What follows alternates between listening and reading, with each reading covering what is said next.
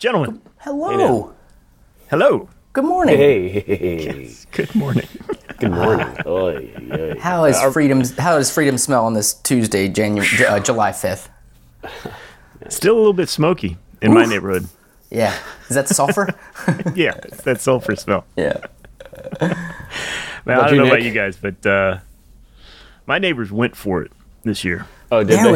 was all hours. As I was falling asleep, like almost 2 a.m. I still could hear stuff blowing up. It was wild. Oh, man. Yeah, dude, it was crazy. We had a long day yesterday. It was a lot of fun. We got to go see Anne's parents, hang out with them during the day, and then in the evening we came home and there was kind of a impromptu neighborhood get-together barbecue. Nice. And one of the local residents, let's call him Cletus. Okay. He let everybody know that he had purchased some fireworks and that he was going to set them off, and you guys should stick around for this.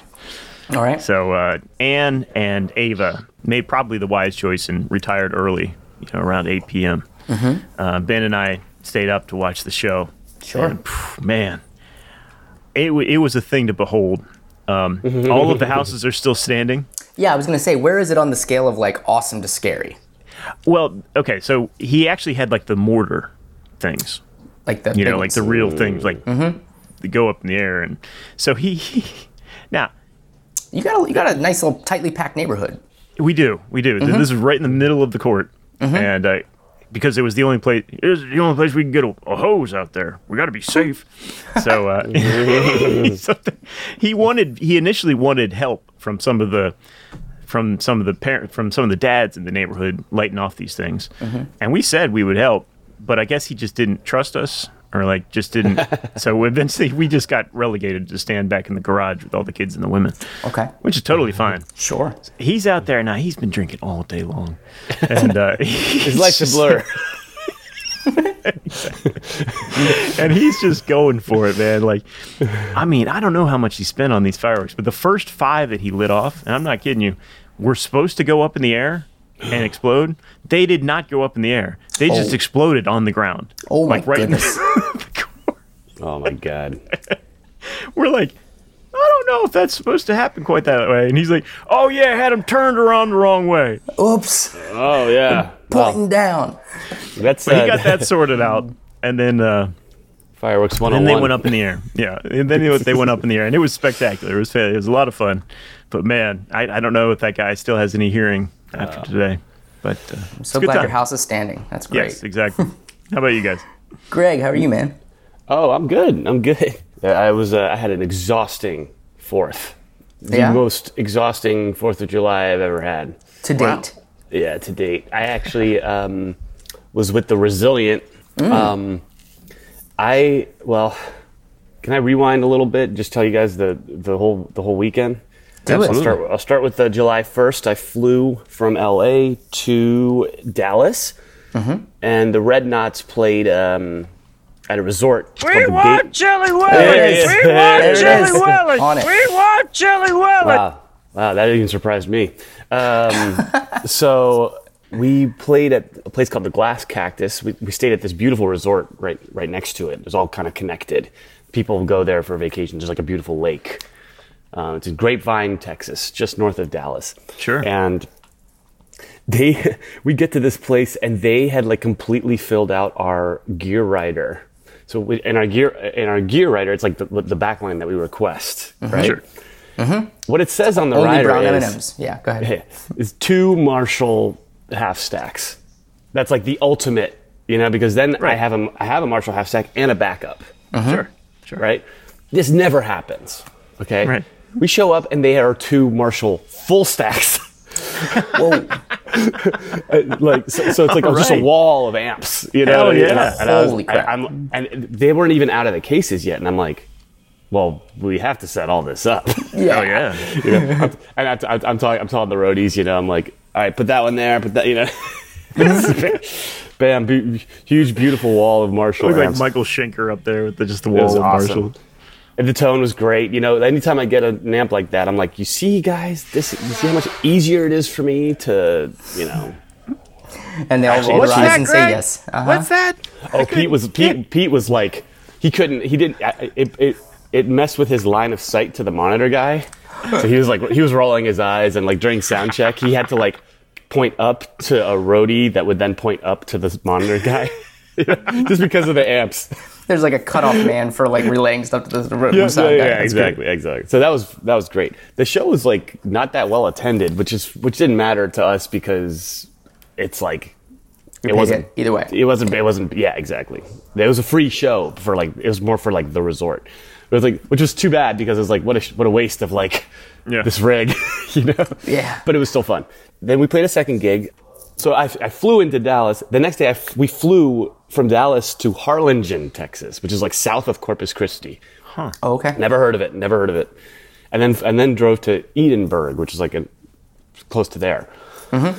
It was, 2 flights, in a row, right? Mm. Played that. That was a very well attended like outdoor thing, which is hot, super hot, Yeah. Yeah. South but Texas on July 3rd or 2nd? Second. Yeah. And it was like a patriotic celebration and stuff. But that gig went great. A lot of folks showed up for that one. But then the next day, okay, so this is the 3rd, I had to fly out to New York because I was going to be performing on the 4th with the Resilient in a parade. Yes. Oh, that's right. That's right. The 4th of July parade in the Hamptons. Like the big parade there. Mm-hmm. Yeah. And, you're on a float, right? You guys were on a float? Yeah, okay. Yeah, and that which had been built for us gradually over the last couple of weeks, with like this intense email chain, and like a lot of volunteers, and a lot of decoupage and paper mache, I'm sure. Mm-hmm. I don't know. It was pretty straightforward. Right. We'll add some photos in the description, right? I mean, we can do that. We could at least on the website. Yeah, exactly, on the website. And so on the 3rd, I had to fly back from Harlingen to Houston, and then from Houston to LaGuardia. And then when I landed at LaGuardia, like all the plans had changed. It was like I'm amazed that you haven't had any flight cancellations at this point. This is fantastic. None. Wow. None. I was super paranoid too because everybody was coming. Everybody was flying. I was like, if one flight is canceled by a certain amount, this is all over. It's done. Mm-hmm. It's done. I was lucky that when I landed, the plans had only changed a little bit, but like the hotel, like we had rooms booked and everything, and they were all gone. I don't know what happened. It wasn't through me, but we all ended up staying in this like mansion in the Hamptons. Nice. But we could only stay for a couple of we could only sleep for a couple hours. Like by now it's like midnight, and we have to be up at 6 a.m. for this like float prep. Oh my god! And then get in queue for the parade because at 10 o'clock we're like rocking out on this float. Now, are you guys really playing, or is this? We're really playing. You are. So really not playing. only that. Okay. We're also, as it turns out, someone was supposed to come and help us with sound. We were running our own sound. We had brought our own PA from Pennsylvania. Holy crap! So we're running our own sound on a float. And remember, off a this generator band is on a float. Off a generator on a float. And jeez, oh Pete. Yeah, and what could go wrong? I mean, everything went wrong but then we fixed it, and then we did the float, and we crushed, and it was really, really fun. So we're playing some originals and some covers as we were going down, and I'm like waving to the people. I practiced my princess wave. And, it's 4th of July. And I never had a gig like that where the audience is constantly new. Yeah. So we would cycle through songs because I was like, we got to keep it up. Like, play that one again, Yeah. And it's also great, right? Because nobody's heard any of the stuff that you're playing, even if you've played the same song. Yeah. And it's also a parade, so they're already excited. They're not like arms crossed. Right. Entertain me. Yeah, exactly. So we went ahead and did that. You got to understand, like this gig in particular, I'd been nervous about for a while because I just didn't. It was such a mystery box. Sure. So many variables. So many variables, and we were responsible for so much. And as you know, I mean, it's a band of injured guys. So like when we're running our own sound, there's actually only a very, like 3 of us really that can contribute to that in a meaningful physical way. Yeah. Obviously, Dom and Tim are hearing being like this, this is like, we need to move this up, da da da. But we got it down, and it sounded pretty good. That's At the end, it sounded really good. Oh my God, though, man, it was. There were also people coming up like, "Hey, you guys sound great," yeah, da da da, and I'd be like, "This speaker for this one's a little louder than this one." And I was like, "We know." Fuck off. You know what I mean? Like, and it's like, meanwhile, like, I don't know if it's like, if this dude is gonna like give the band like 6 figures someday. I don't know. Like, yeah. I gotta be careful, nice. But at the same time, I'm like, fuck off. Get out of here. We'll check on it once we take a right on Linwood. Right. Yeah. You don't want to. You need to sound good when you get to Main Street. That's what's really important. Oh my God, you know. You got the Shriners buzzing around you on their little cars. I'm like, my eyes are stinging from like just travel and no sleep, and and I'm just Anyway, it went great, so well, in fact, that we actually won the Mayor's Cup. So we got like a trophy. Yeah, it was great. And then beautiful. But then we drove back to Pennsylvania to Tim's house, and we had some pizza and slept, and now I feel a lot better. But heck yeah, dude. We're doing this morning podcast. You might hear it in my voice that I'm not. I'm a little. That's right. That's right. Yeah. But it's early for all of us. It's early for all. We're all all of us. adapting. We're all adapting. We all had big 4th of July, so we're in here in the studio at 10 a.m. on a Tuesday. Not the typical time we record. So you're getting some different energy coming at you through your headphones. Yeah. Your morning commute. Yeah. That's right. Morning work mode for Jay and I think. Yeah. Just get checking back to things these off. peer reviews here soon. Yeah, exactly. Yeah. Well, we gotta stay. We always gotta stay flexible to do this. 152. That's right. 152 in a row. No doubt. No less. Boom. All right. Let's get this bad boy started. Let's do it.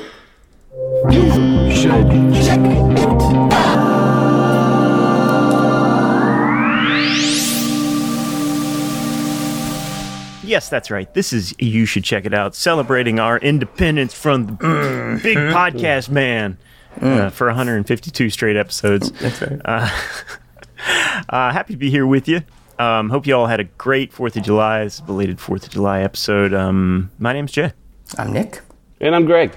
And we got an awesome show for you today. I got a new bit with an intro sound effect thing that's going to make you all laugh.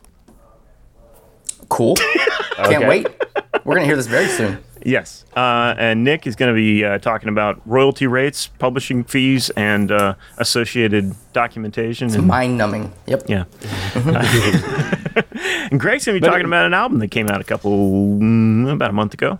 Yeah. Featuring some musicians we like. Yeah. I'll be talking about the album, but mostly I'll be talking about the effect of said album and what it sort of reveals about another thing. If you're a fan of the implications, perhaps. Yeah. The knock-on effects. All right. Well, let's do this thing. Yes, let's get things started. As I said, I spent yesterday during the day with my wife Anne's family. It was awesome. I got to see her dad and her mom and the rest of her family, and her dad is an avid listener to our podcast, and it's been a while since I've seen him, so we got to catch up on a bunch of stuff. Hello, Mr. Lentz. Yep, and the thing that shocked me, it shouldn't have shocked me, but it did.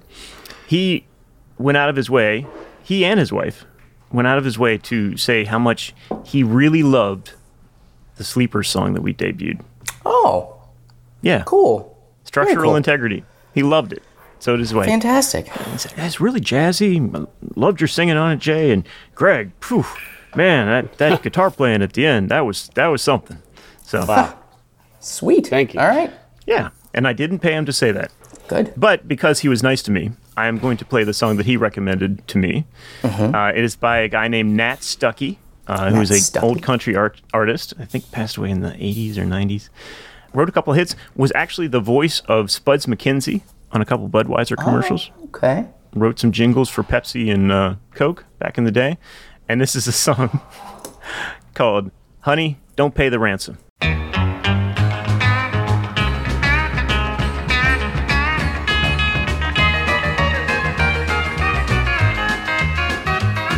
Last night I stopped off for a beer on my way home, and I saw this broken-hearted sweet thing crying all alone. My tender heart was deeply touched at the sight of a woman's tears. So I said, hi there, as I pulled up a chair and I ordered us a couple of beers. We must have drunk a gallon of brew. When I looked at my watch, it was 2:30, and I suddenly realized I hadn't even called my wife. And knowing what would happen to me when I got home, I nearly broke my neck getting to a phone. And here's what I told her in an effort to save my life. Don't pay the ransom, honey, I've escaped. Considering what I've been through, I'm in good shape. Well, my wrists and ankles are a little sore from the tape. But don't pay the ransom, honey, I've escaped.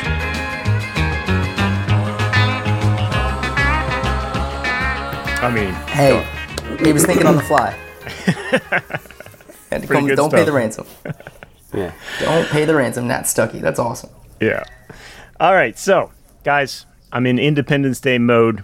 As I said, we had a huge fireworks display, and while I'm sitting out there watching the fireworks, it dawned on me that I didn't have a topic to talk about for this week's podcast. Okay. So I started thinking about independence, freedom, and sometimes in the course of human events, it pays to break free from the shackles that hold you. Mm-hmm. Even if what you're doing is successful in the eyes of millions, sometimes it pays to break free. So I'm calling this bit Independence Pays. Okay.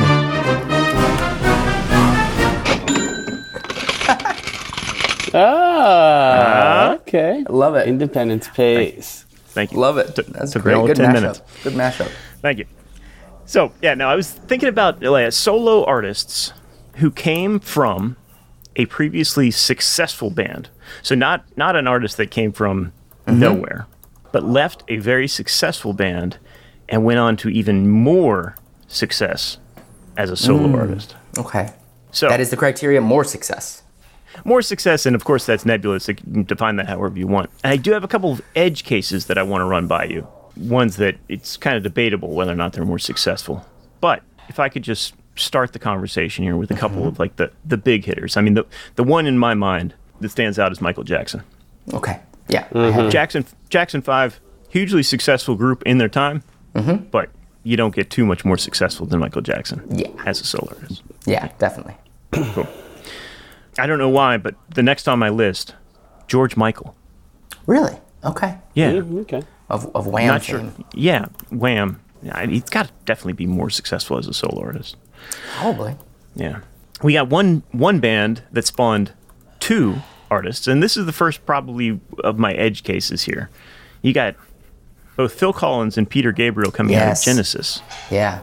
Genesis is a pretty popular band. Did very well. But I think you could argue that Phil Disney Collins... Money. Right, exactly. Yeah. Once Phil Collins especially gets into that, crafting the hits throughout the 80s, I think he's probably more successful outside of Genesis. I don't know. I think Peter Gabriel from a solo career, because Phil Collins got the Disney hookup. True. But do you think that Phil Collins was more successful than Peter Gabriel as a solo artist, not including film work? Oh yeah. Yeah, definitely. Okay. I think.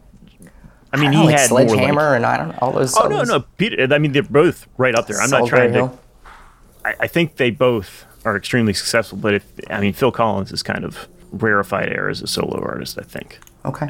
All right, let me run through a couple others that are kind of no doubters. Rod Stewart and the Faces. Okay, Lionel Richie coming out of the Commodores. Okay. Beyonce out of Destiny's Child. Yep, Destiny's Child. Justin Timberlake coming out of NSYNC. Peter Frampton out of Humble Pie.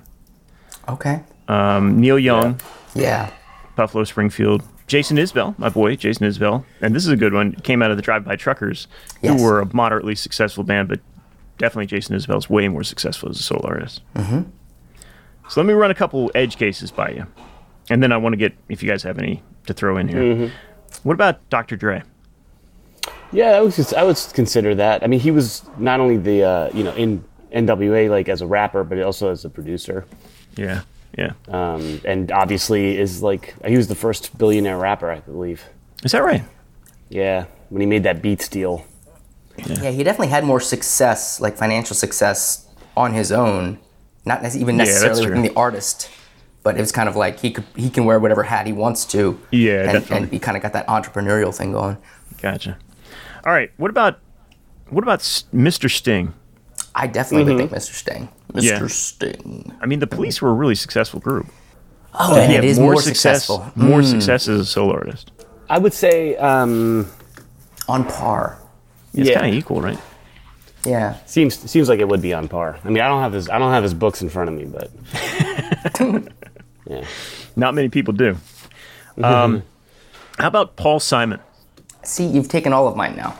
Oh, dang! I have none left. That was the only one that I had remaining. All right. I think so. I think Paul Simon. Well, I think what he did, like he had more creativity on that side, and I think the output was better, and I think he was more acclaimed. I agree with that. So I think like successfully, kind of an acclaimed artist, I think came after he broke out on his own. I think so. I mean, Simon and Garfunkel were obviously hugely popular, but that was kind of a short-lived thing. It was late '60s to the middle '60s to the middle '70s, really, and then Paul Simon's still going strong. It almost begs the question: like, are they known more for their solo career or for the band? Like money, that could be. You know what I mean? That's maybe how I would look at it. Are they known more as a solo artist? I see that in the Sting case. I think Sting is definitely known more as a solo artist than as a member of the Police. A member of the Police, yeah. Even though some of the Police songs may have charted more, but he still had a bunch of huge hits as a solo artist. All right, last one. This is the one I couldn't really figure out, but I'm not too big into the pop music space. Gwen Stefani. Ooh. It's funny, the kids don't, because she's been so prevalent on television as well. Right. I mean, she's everywhere. She's the witch on The Voice. Mm-hmm. Yep. I feel like she's almost like her brand. She's going on to develop herself as a brand. Yeah. More but than really a has only solo had artist. like one or two hits as a solo artist. Yeah. Right? Hollaback Girl and some other one. But definitely like more known, especially today, rather than a member of No Doubt, which was a very popular band back in the day. Yes. Yeah. All right. That's my list. Craig, you got any more to add? I already took all of these. Yeah. There's a few of the conversation here. How about like Morrissey? That's a good one. And I think that one definitely falls into the camp of more known. Because I don't. Well, maybe not. He has had some. He couldn't have made that much money in the Smiths. That's true. I don't know. You look back at the Smiths, like especially overseas, they were a really popular group and they had a bunch of singles. But I don't know. That's a tough one. Good pull. I have a few more. I mean, now Nick, did you have any more that you wanted to try, or should I keep going? I don't want to take it. One that popped in my head when Jay said Beyonce was Harry Styles. I think he's on his way. Yes, on his way. I think he's already beyond. I think he's already way beyond One Direction. Okay, cool. Yeah, and that's the thing. I never will probably go to that catalog. But I am actually interested in what he's doing. Like his latest album's actually not bad at all. Have you? By the way, this is a follow-up from our previous conversation. You guys were defending Harry Styles. I threw him out as kind of a joke comment. And you guys, you should actually go check out that album. Well, I did, and I liked it. It was good. Every song's like, whoa, this is still Harry Styles. This is wild. Not bad. Yeah, he's really good. He's obviously talented, but he's making really good choices as far as who's in his band and who it's actually a lot of it seems like a pretty tight-knit group of musicians that he's known for a long time, and that he takes around with him, and he's done Howard Stern a few times. Lovely chap. Yeah. But really, he's more down to earth than you would think. I remember from the interviews. I remember the Grammys, not this past one, but the year before, when it was the first one when COVID was still they were still trying to figure out how to present it and make it not reprehensible. And they had this big room where bands were kind of like spread out across the room. Right. And he walked over just to watch the Black Pumas play. And I just remember thinking that's a pretty cool move right there. You just gained some respect. Yeah, he had to go see them. That reminds me of Adrian was posting this clip of Eddie Vedder on stage with a Black Puma shirt, being like, "It's one of my favorite bands." Nice. I was like, "Wow, Adrian." He's like, "If 10-year-old me had ever, You're right. whatever, what, you know." If I could give myself a pat in the head and be like, "It's going to be all right, buddy." Look at this. Yeah. I have a few more. Go. Let's see. And don't mind the morning chatter. This is the best I could do for. You might hear some Can't voices. even hear it. No? Oh, really? Oh, sorry. Have him come in. Come on. So, okay, we did Morrissey. Elliott Smith, Who was he with? Heat Miser. If you never heard them, Okay. Yeah, we. I don't We know. played Like, some once, I think. you definitely meet the criteria, but Was that a band or was did that he- like his project in a band's name? right. Was it? That was a band. Did they have any success as a band? I mean, they were touring. I don't know about. They didn't have any like big singles though, as Yeah. far as I know. I'll allow it. Okay. Diana Ross. That's excellent. Very good. From Diane Ross and the Supremes. Lauryn Hill. And that's an interesting one because She just popped back up playing doing a Fuji song, I think. really. Yeah, she was just in the news from this past weekend. I think she and is it Wyclef? Yeah. Yeah. Have you ever watched her MTV Unplugged show? I never seen No. it, but I know she did one. It is it's a sight to behold, man. It's if you can allow me a slight tangent, maybe this is a topic for a future episode, but she basically went on stage, I guess, as like a way to secure her rep as a real artist and poet of some talent, which she is. No one's debating that, but she basically like improv'd all the songs on the spot. And it was just her on acoustic guitar. Like there's no other instrumentation, just her on like nylon string guitar, singing these songs that went on for like 8 minutes that no one had ever heard before because she was just making them up on the spot. And it is like beyond cringy at some points. Oh, It's okay. really hard to listen to. Wow. Interesting. It's really kind of a fascinating listen if you're into that. Not to go too far down into that tangent, but do you remember when Robert Glasper, he went on some radio show and described his his being hired by Lauryn Hill to be in her band, and just absolutely went crazy. Like he went, well, he didn't go crazy. He was saying, like, this is what happened, and it's not a good situation. You know what I mean? And I think she's dealing with some mental health issues. Yeah. What it seems like. Like he doesn't pay folks, just like really bossy and like really crazy. Oof. Would Tina Turner That's a great one, man. fall into this? I think so. I think so, definitely. I guess she was Ike and Tina Turner was kind of like the rise, right? Yeah, Does absolutely. that count? Okay, all right. I mean, they were I think that's a perfect one because they were extremely popular back in the day, but she's way more successful and known as a solo artist. Sure. Cool. All right. Yeah. Cher, also. Yeah, Cher. Yeah. About here's one. Bjork. Ooh. What What's was that? the name of what her- was the of her band? Television? band? No. Sugar Cubes. Sugar Cubes. That's right. Yeah, I love me some Bjork. It's got to be in the right mood and in the right winter, but But how do you feel about Sugar Cubes? Honestly, Kreshmir was into Sugar Cube, or he would pull them up. So yeah, no, it's cool stuff. But I definitely, I love where her head goes when she's got her own space up there in Iceland. Yeah. And then finally, I had Annie Lennox. Eurythmics.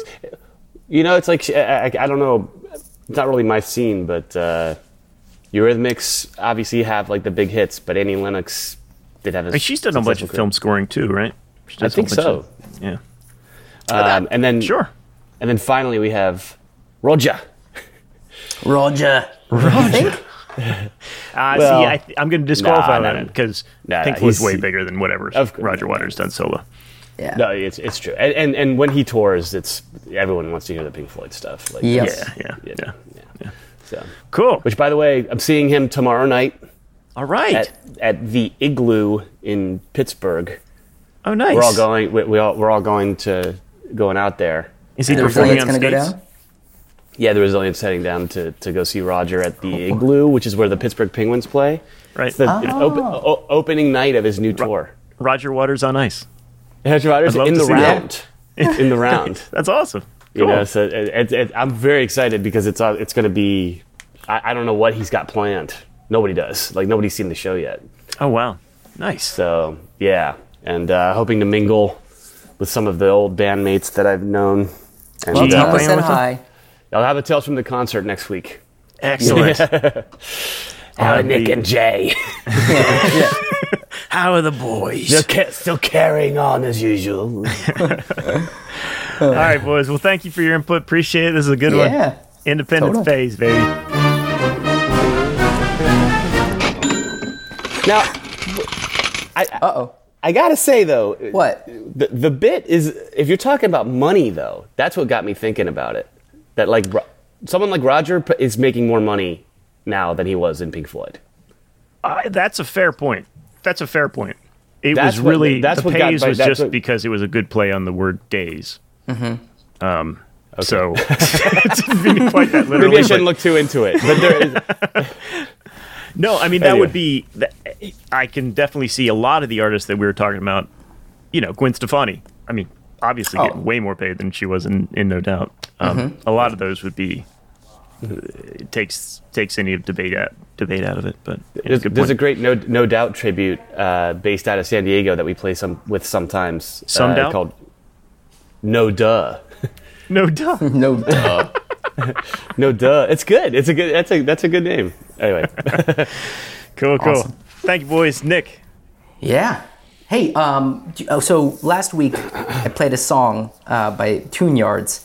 Because it was this, we were listening to it in the car prior to going the jam with Greg, and I had misattributed initially. I was like, "This is Dutch Uncles," and it's not. So I thought this week, let's go ahead and listen to Dutch Uncles because they're very different. Excellent! But excellent. I wanted to get this track out there. This is called Brio. Brio.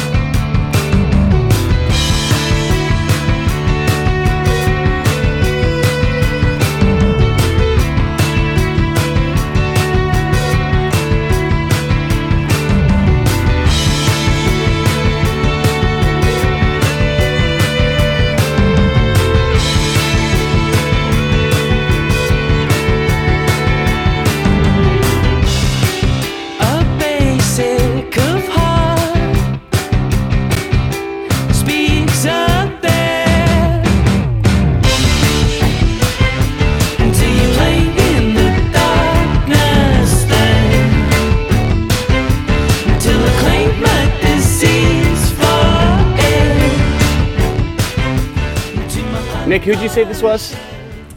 This is a band called Dutch Uncles. Okay. That they formed back in, I think, like 08, 09. Then they have, they list like their influences are Steve Reich, King Crimson, XTC. Makes sense. The guitarist also plays the vibes on stage. Nice. And the singer is also playing piano. But they've got a really cool sound as far as I'm concerned. The only thing, and I've listened to the album. This is the last track off of. This is the Brio is the last track on an album they released in 2013 called Out of Touch in the Wild. And the only thing I can't resolve is whether or not I'm okay with his voice, because his vocal melody is so distinct and almost out of place. But there's some really cool, like at certain parts it even sounds like chamber music. It's a good album. It's a good listen. I dug it. I'm gonna have to check the rest of their stuff out. That's really good. Yeah, they're pretty cool. But my fourth was also jam-packed and quite busy, but we had a wonderful day. And then I got home, got the boys in bed. It was like 11 o'clock last night. And as I was driving home, I was thinking like, oh, Lord, I got to figure out what am I talking about in the podcast? Because the weekend was just so jam-packed. And I came across a story, I think I saw it first in Pitchfork, that was titled Copyright Royalty Board Votes to Raise Publisher and Songwriter Royalty Rates. So I clicked on that, and then that led me actually to a Variety story which was a much more comprehensive, I'll link to both of these in the show notes, but a much more comprehensive breakdown of what's been going on. And essentially, artists are going to be going from 10.5% to 15.1% royalties from the streaming services for the years 2018 through 2022. And this is something that first came up in 2018, that there was a lot of back and forth about. The decision ultimately that just dropped, it kind of gave some things to it set a cap on on how much of that extra increase the labels had to pay, which is essentially nothing, and put it entirely onto the streaming services. It's a dense article, and it's got like a lot of different viewpoints, especially the variety piece. It gets quotes from almost every player in each sector. But what it came down to for me, and what I thought was interesting, and if we can boil it down, is how much should a streaming service make? Because really that's what this is eating into. This is telling the streaming services, you got to take some of those profits you're getting and give more of that to the artists. And really what it boiled down to for me is like what should be the margin for a streaming service, because you've got the label, who's the representation of the artist, and then you've got the actual platform that is selling a music service, collecting that money and playing those songs for them. And the streaming services are kind of up in arms right now because this comes directly out of their pockets, to the extent that they've actually asked for a delay in having to fulfill these increased royalty payments. Right. And I don't have a straightforward answer on this, but it's a different situation. They're not the content holder like in Netflix, where you've got TV and television kind of. They're a service provider. They're a distributor. They really are. And what is that margin? Like how much more do you eat into it before it doesn't make business sense for them to have this platform? Yeah. And where do we go with this? Well, first of all, I didn't know that there was a thing called the Copyright Royalty Board, and where the heck have they been? Yeah. Right. I mean, it just like blows my mind that there is some kind of, is it a trade organization? Is it a union thing? Did you get into that, Nick? It seems to be it's very possible I'm going to get this wrong, but from my recollection from the articles, it's kind of a conglomeration of different unions, almost as a representative group. Yeah. So they've kind of like put their efforts into one body that can kind of speak on their behalf, and they all kind of contribute to, their say into that body. Yeah, and I'm sure it's probably just making recommendations. I mean, they're not setting policy for any of this, but it's. But it almost feels like a super union. Yeah. Yeah. They definitely have some clout because they were able to. I mean, this is not something that they're like that they've requested in hopes and then are gonna stage like a strike or pull their music from the platforms if they don't do it. Like this seems to be some sort of regulatory body that everybody subscribes into. Right. So. Good. But for good first question, where the heck have you guys been? Which, in all honesty, these things are usually made. The ones that fund these things are they probably are mostly the labels. So the money that funds this organization is obviously a big part of why the decision went the way it went. That makes sense. So to your question, I mean, I don't know what it costs to run a streaming service. Obviously, I'm sure it's not cheap. Well, let's assume you're recouping your costs. At least recouping your costs, yeah. Let's assume you're recouping your costs. How much?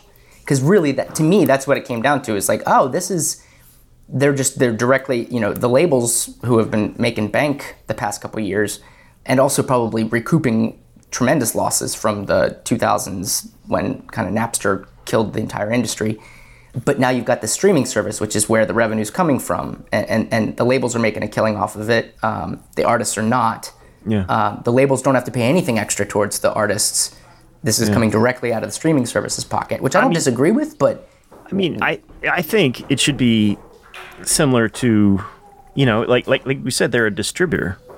And I know that's not sexy, because from Spotify's perspective, they're like, well, we've built this community, and we've built this great front end, and we've built these great apps that everyone can use, and they're easy, and so it's not just a distribution. We're not just a distribution service. I'm sure that they would make that argument, but to me, like, all you are is serving music to the people. You are not creating the content. I guess they create some podcasts, but they're not creating the content. They're delivering the content. So not yet, they're not. Right.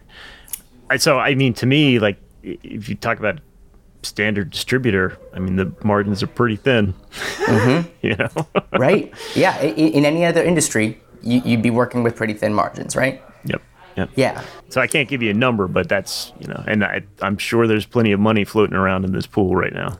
There's an interesting parallel, which is that, especially because of that Napster, because Napster kind of came along and just crushed the music industry from a profit standpoint for a solid like 7 to 10 years. I was actually in this article, I think it mentions like year over year, labels lost like 80 to 85% of their previous years, like, year over year through the 2000s. I never knew it was that substantial. I just thought it was always kind of them screaming. Tough for us. Yeah, just screaming or crying wolf. So what's interesting is that the television and film industry, they kind of leapfrogged as far as they evolved faster than the music industry because they didn't have this huge weird disruption thing where like everybody was just downloading free content for some sustained period of time, and to the point that consumers got used to getting it for free, which is really the brilliance of the streaming model. Right.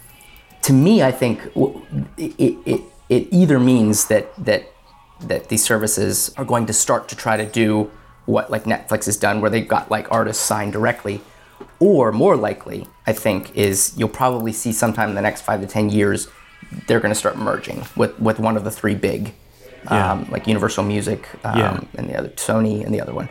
And that's probably where this ends up going. I could totally see that. I could totally see both those scenarios happening, you know? Yeah. Because both sides, both the labels and the streaming service, they want to get rich off this. They want it to be a lucrative business opportunity, and the reality is, like you said, the distribution part of it, these are tight margins in any other industry. Yeah, and I don't think either one of those scenarios, you know, Spotify or any of the platforms, like creating their own content or, you know, becoming a label in and of themselves, I don't think that's necessarily a bad thing, or a merger with one of the major labels. You know, I think a merger would be tough for artists because it would just consolidate the power. It'd be tough for artists, and it would probably be less convenient for consumers. But maybe that's a way to like address some of these issues that have been lingering for a long time. You know, it's not something I would want to see necessarily, but maybe that's what needs to happen. I don't know. Yeah, I don't know, Greg. What do you think? You're on the artist side of this. Well, you guys are covering a lot of what I would say anyway, but obviously it's, you know, artists have been getting taken advantage of. It's been a difficult thing to fight because, you know, if you can't put Pandora back in the box with streaming. It's a good joke. It's not like it's gonna, you know, the technology, once it reaches a certain point, you have to just deal with it. You have to evolve, you know. And so I think that as much as the labels and streaming services, you know, they're evolving, the artists have to evolve too. And they have to think about different opportunities, you know, moving forward as well. So yeah, no doubt. But it's good to see, you know, the percentage. I'm just concerned about with this procedural error. It almost seems like someone just stuck a 0 right there after the 1. Right? Yeah. Like, how did it go from 10.5 to 15.1? That's what I'm fixated on, but that's just me. That's basically what they had negotiated in 2018. Was that they wanted the royalty increase from 10.1 to 15% in response to all of the pushback on artists' behalf that, you know, streaming services weren't paying out enough. So it really makes the streaming service the one that's got to have to pay all of it, which was with the label's objective in this whole negotiating back and forth thing. Right. So let them fight. Let them fight over it. I have no problem with that. You know, if they have to keep using resources and time to fight each other, that's a good thing. Because then, as long as the artist is going to get more at the end of it, right? Yes, exactly. Obviously, cool. I'm on that side of it. Yeah. Cool. All right. Well, that's what I got. Thank you, sir. Yeah. Appreciate that. Yeah, absolutely. Right on, Nick. Right on. Gregorius. Hey. Well, I saw an article, which I'll get to in a second, that I figured you guys would at least be curious to read. So let's start with a song. We've listened to this band already a little bit. This is a new band with some older guys. This is called The Smile, featuring Tom York and Johnny Greenwood of Radiohead, and a new drummer whose name I don't have off the top of my head. Let's spin a track from their debut album, which is now out on all your streaming services. Yeah.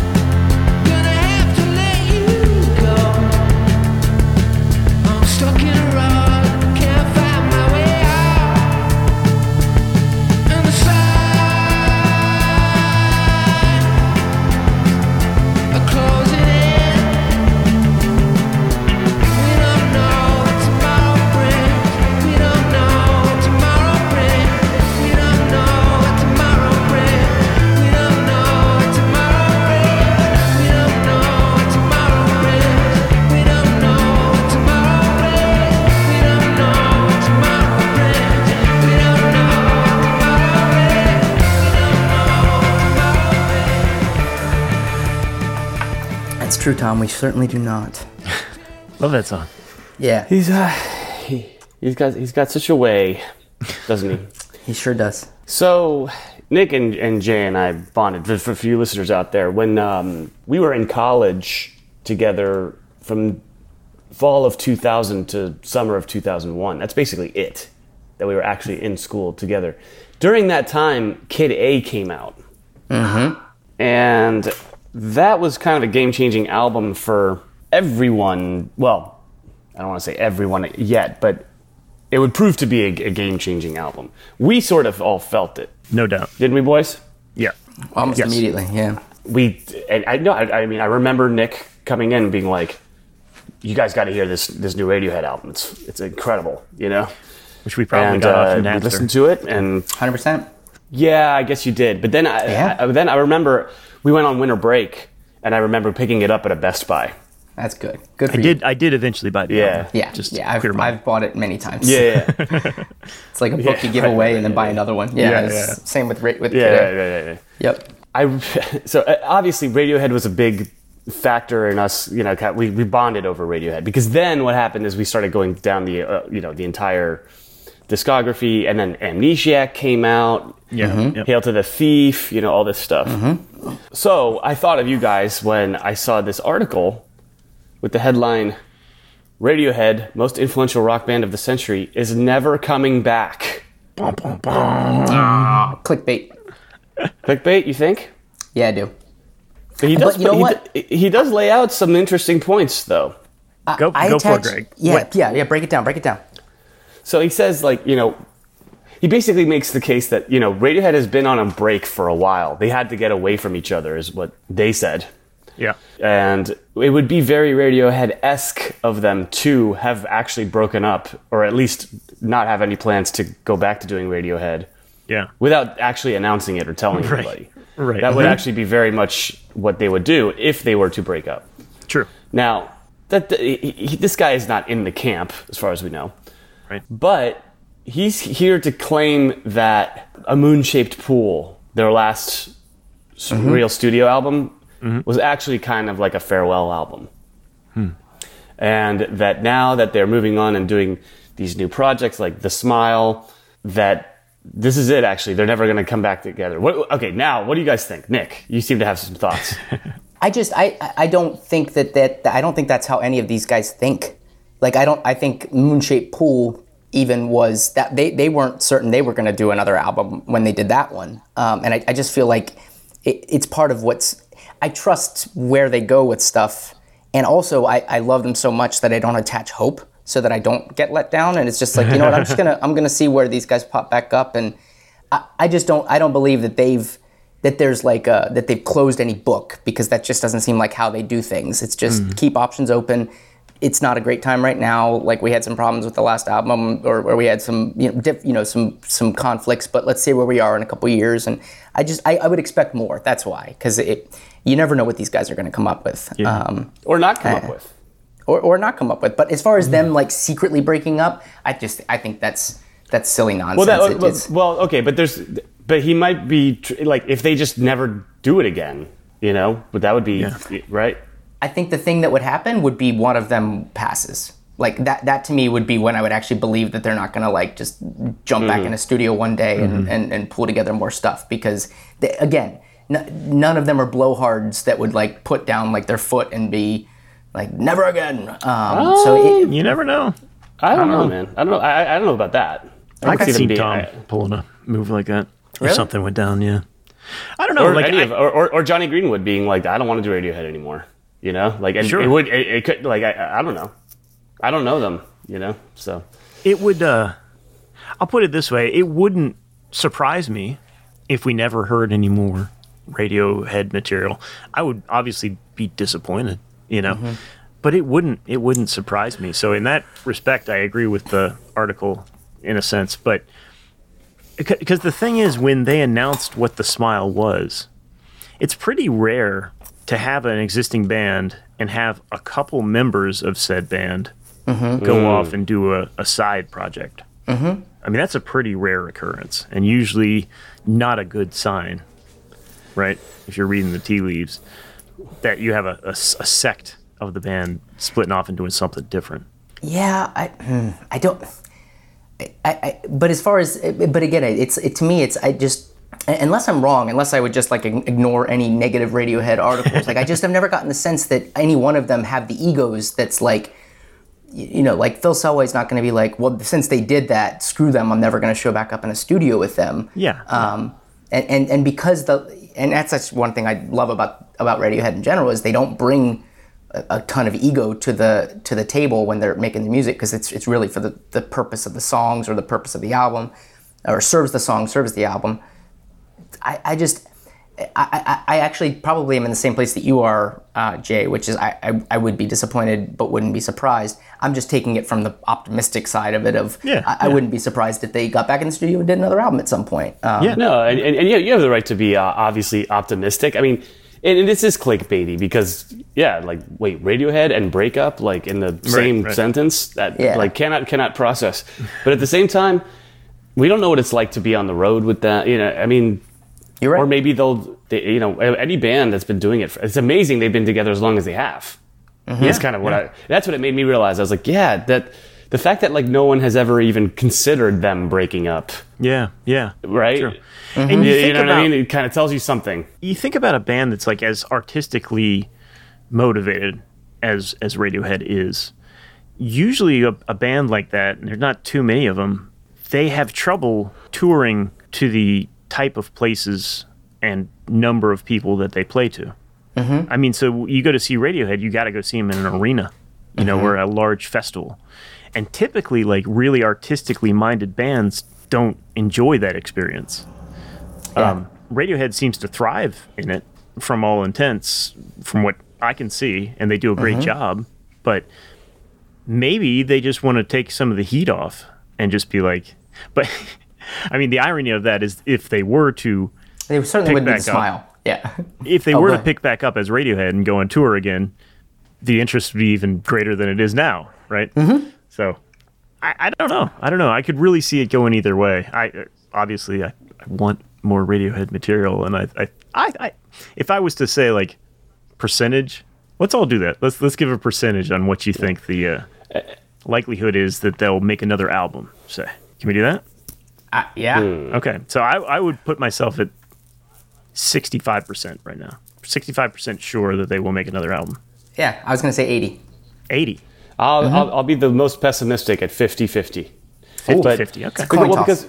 Because not only that, but like you mentioned, like, it's a sect of the band because it's Tom York and Johnny Greenwood, right? Right. It's also Nigel Godrich. That's true. Yeah, so that's like really kind of half of Radiohead. Like I think anytime where you have a band and then you have like teams within the band. Yep.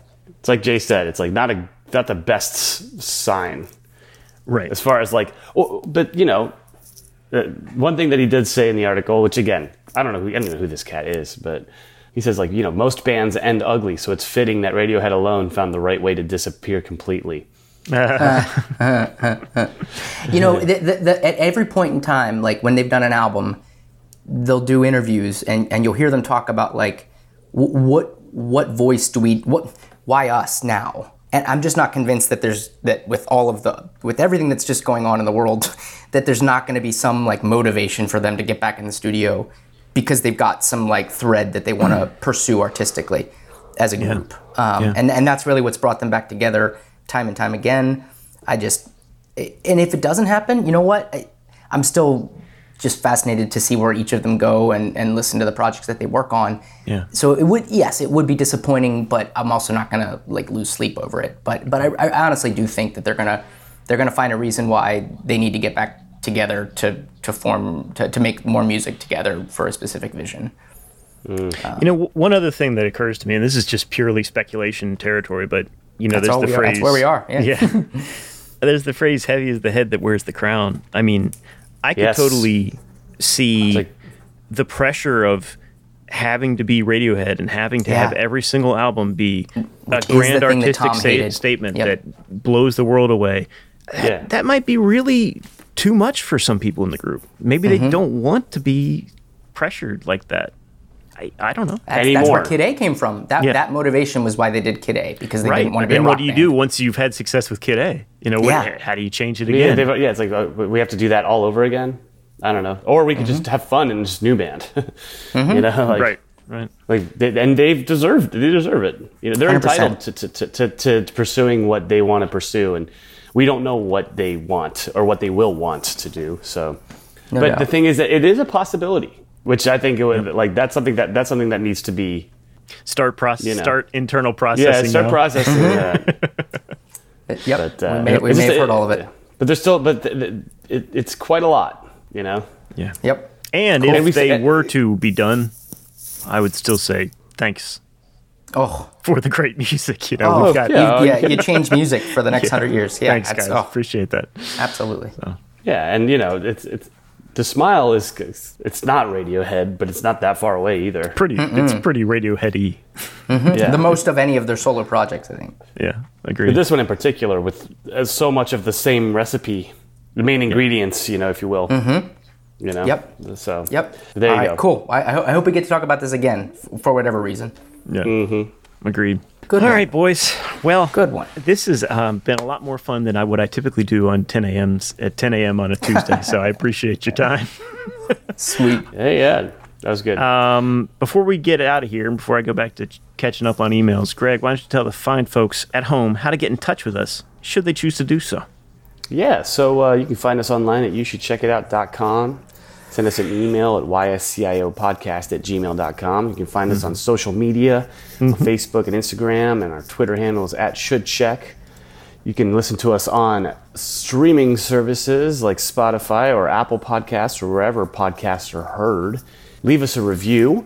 And as always, tell a friend you should check it out. Yes, indeed. You should. Thank you. And looking forward to next week. It's my semi-annual beach week next week. So, Michael coming on? Yeah. I haven't pinned him down on it yet, but I'm sure he'll be down. So our good friend Michael's going to be coming on and tell us about music he's been listening to lately and his travels in the world. So excellent. Looking forward to that, boys. That's going to be awesome. All right. Well, until next week. See you back here. Same bad time, same bad channel. Peace out. See you. Later.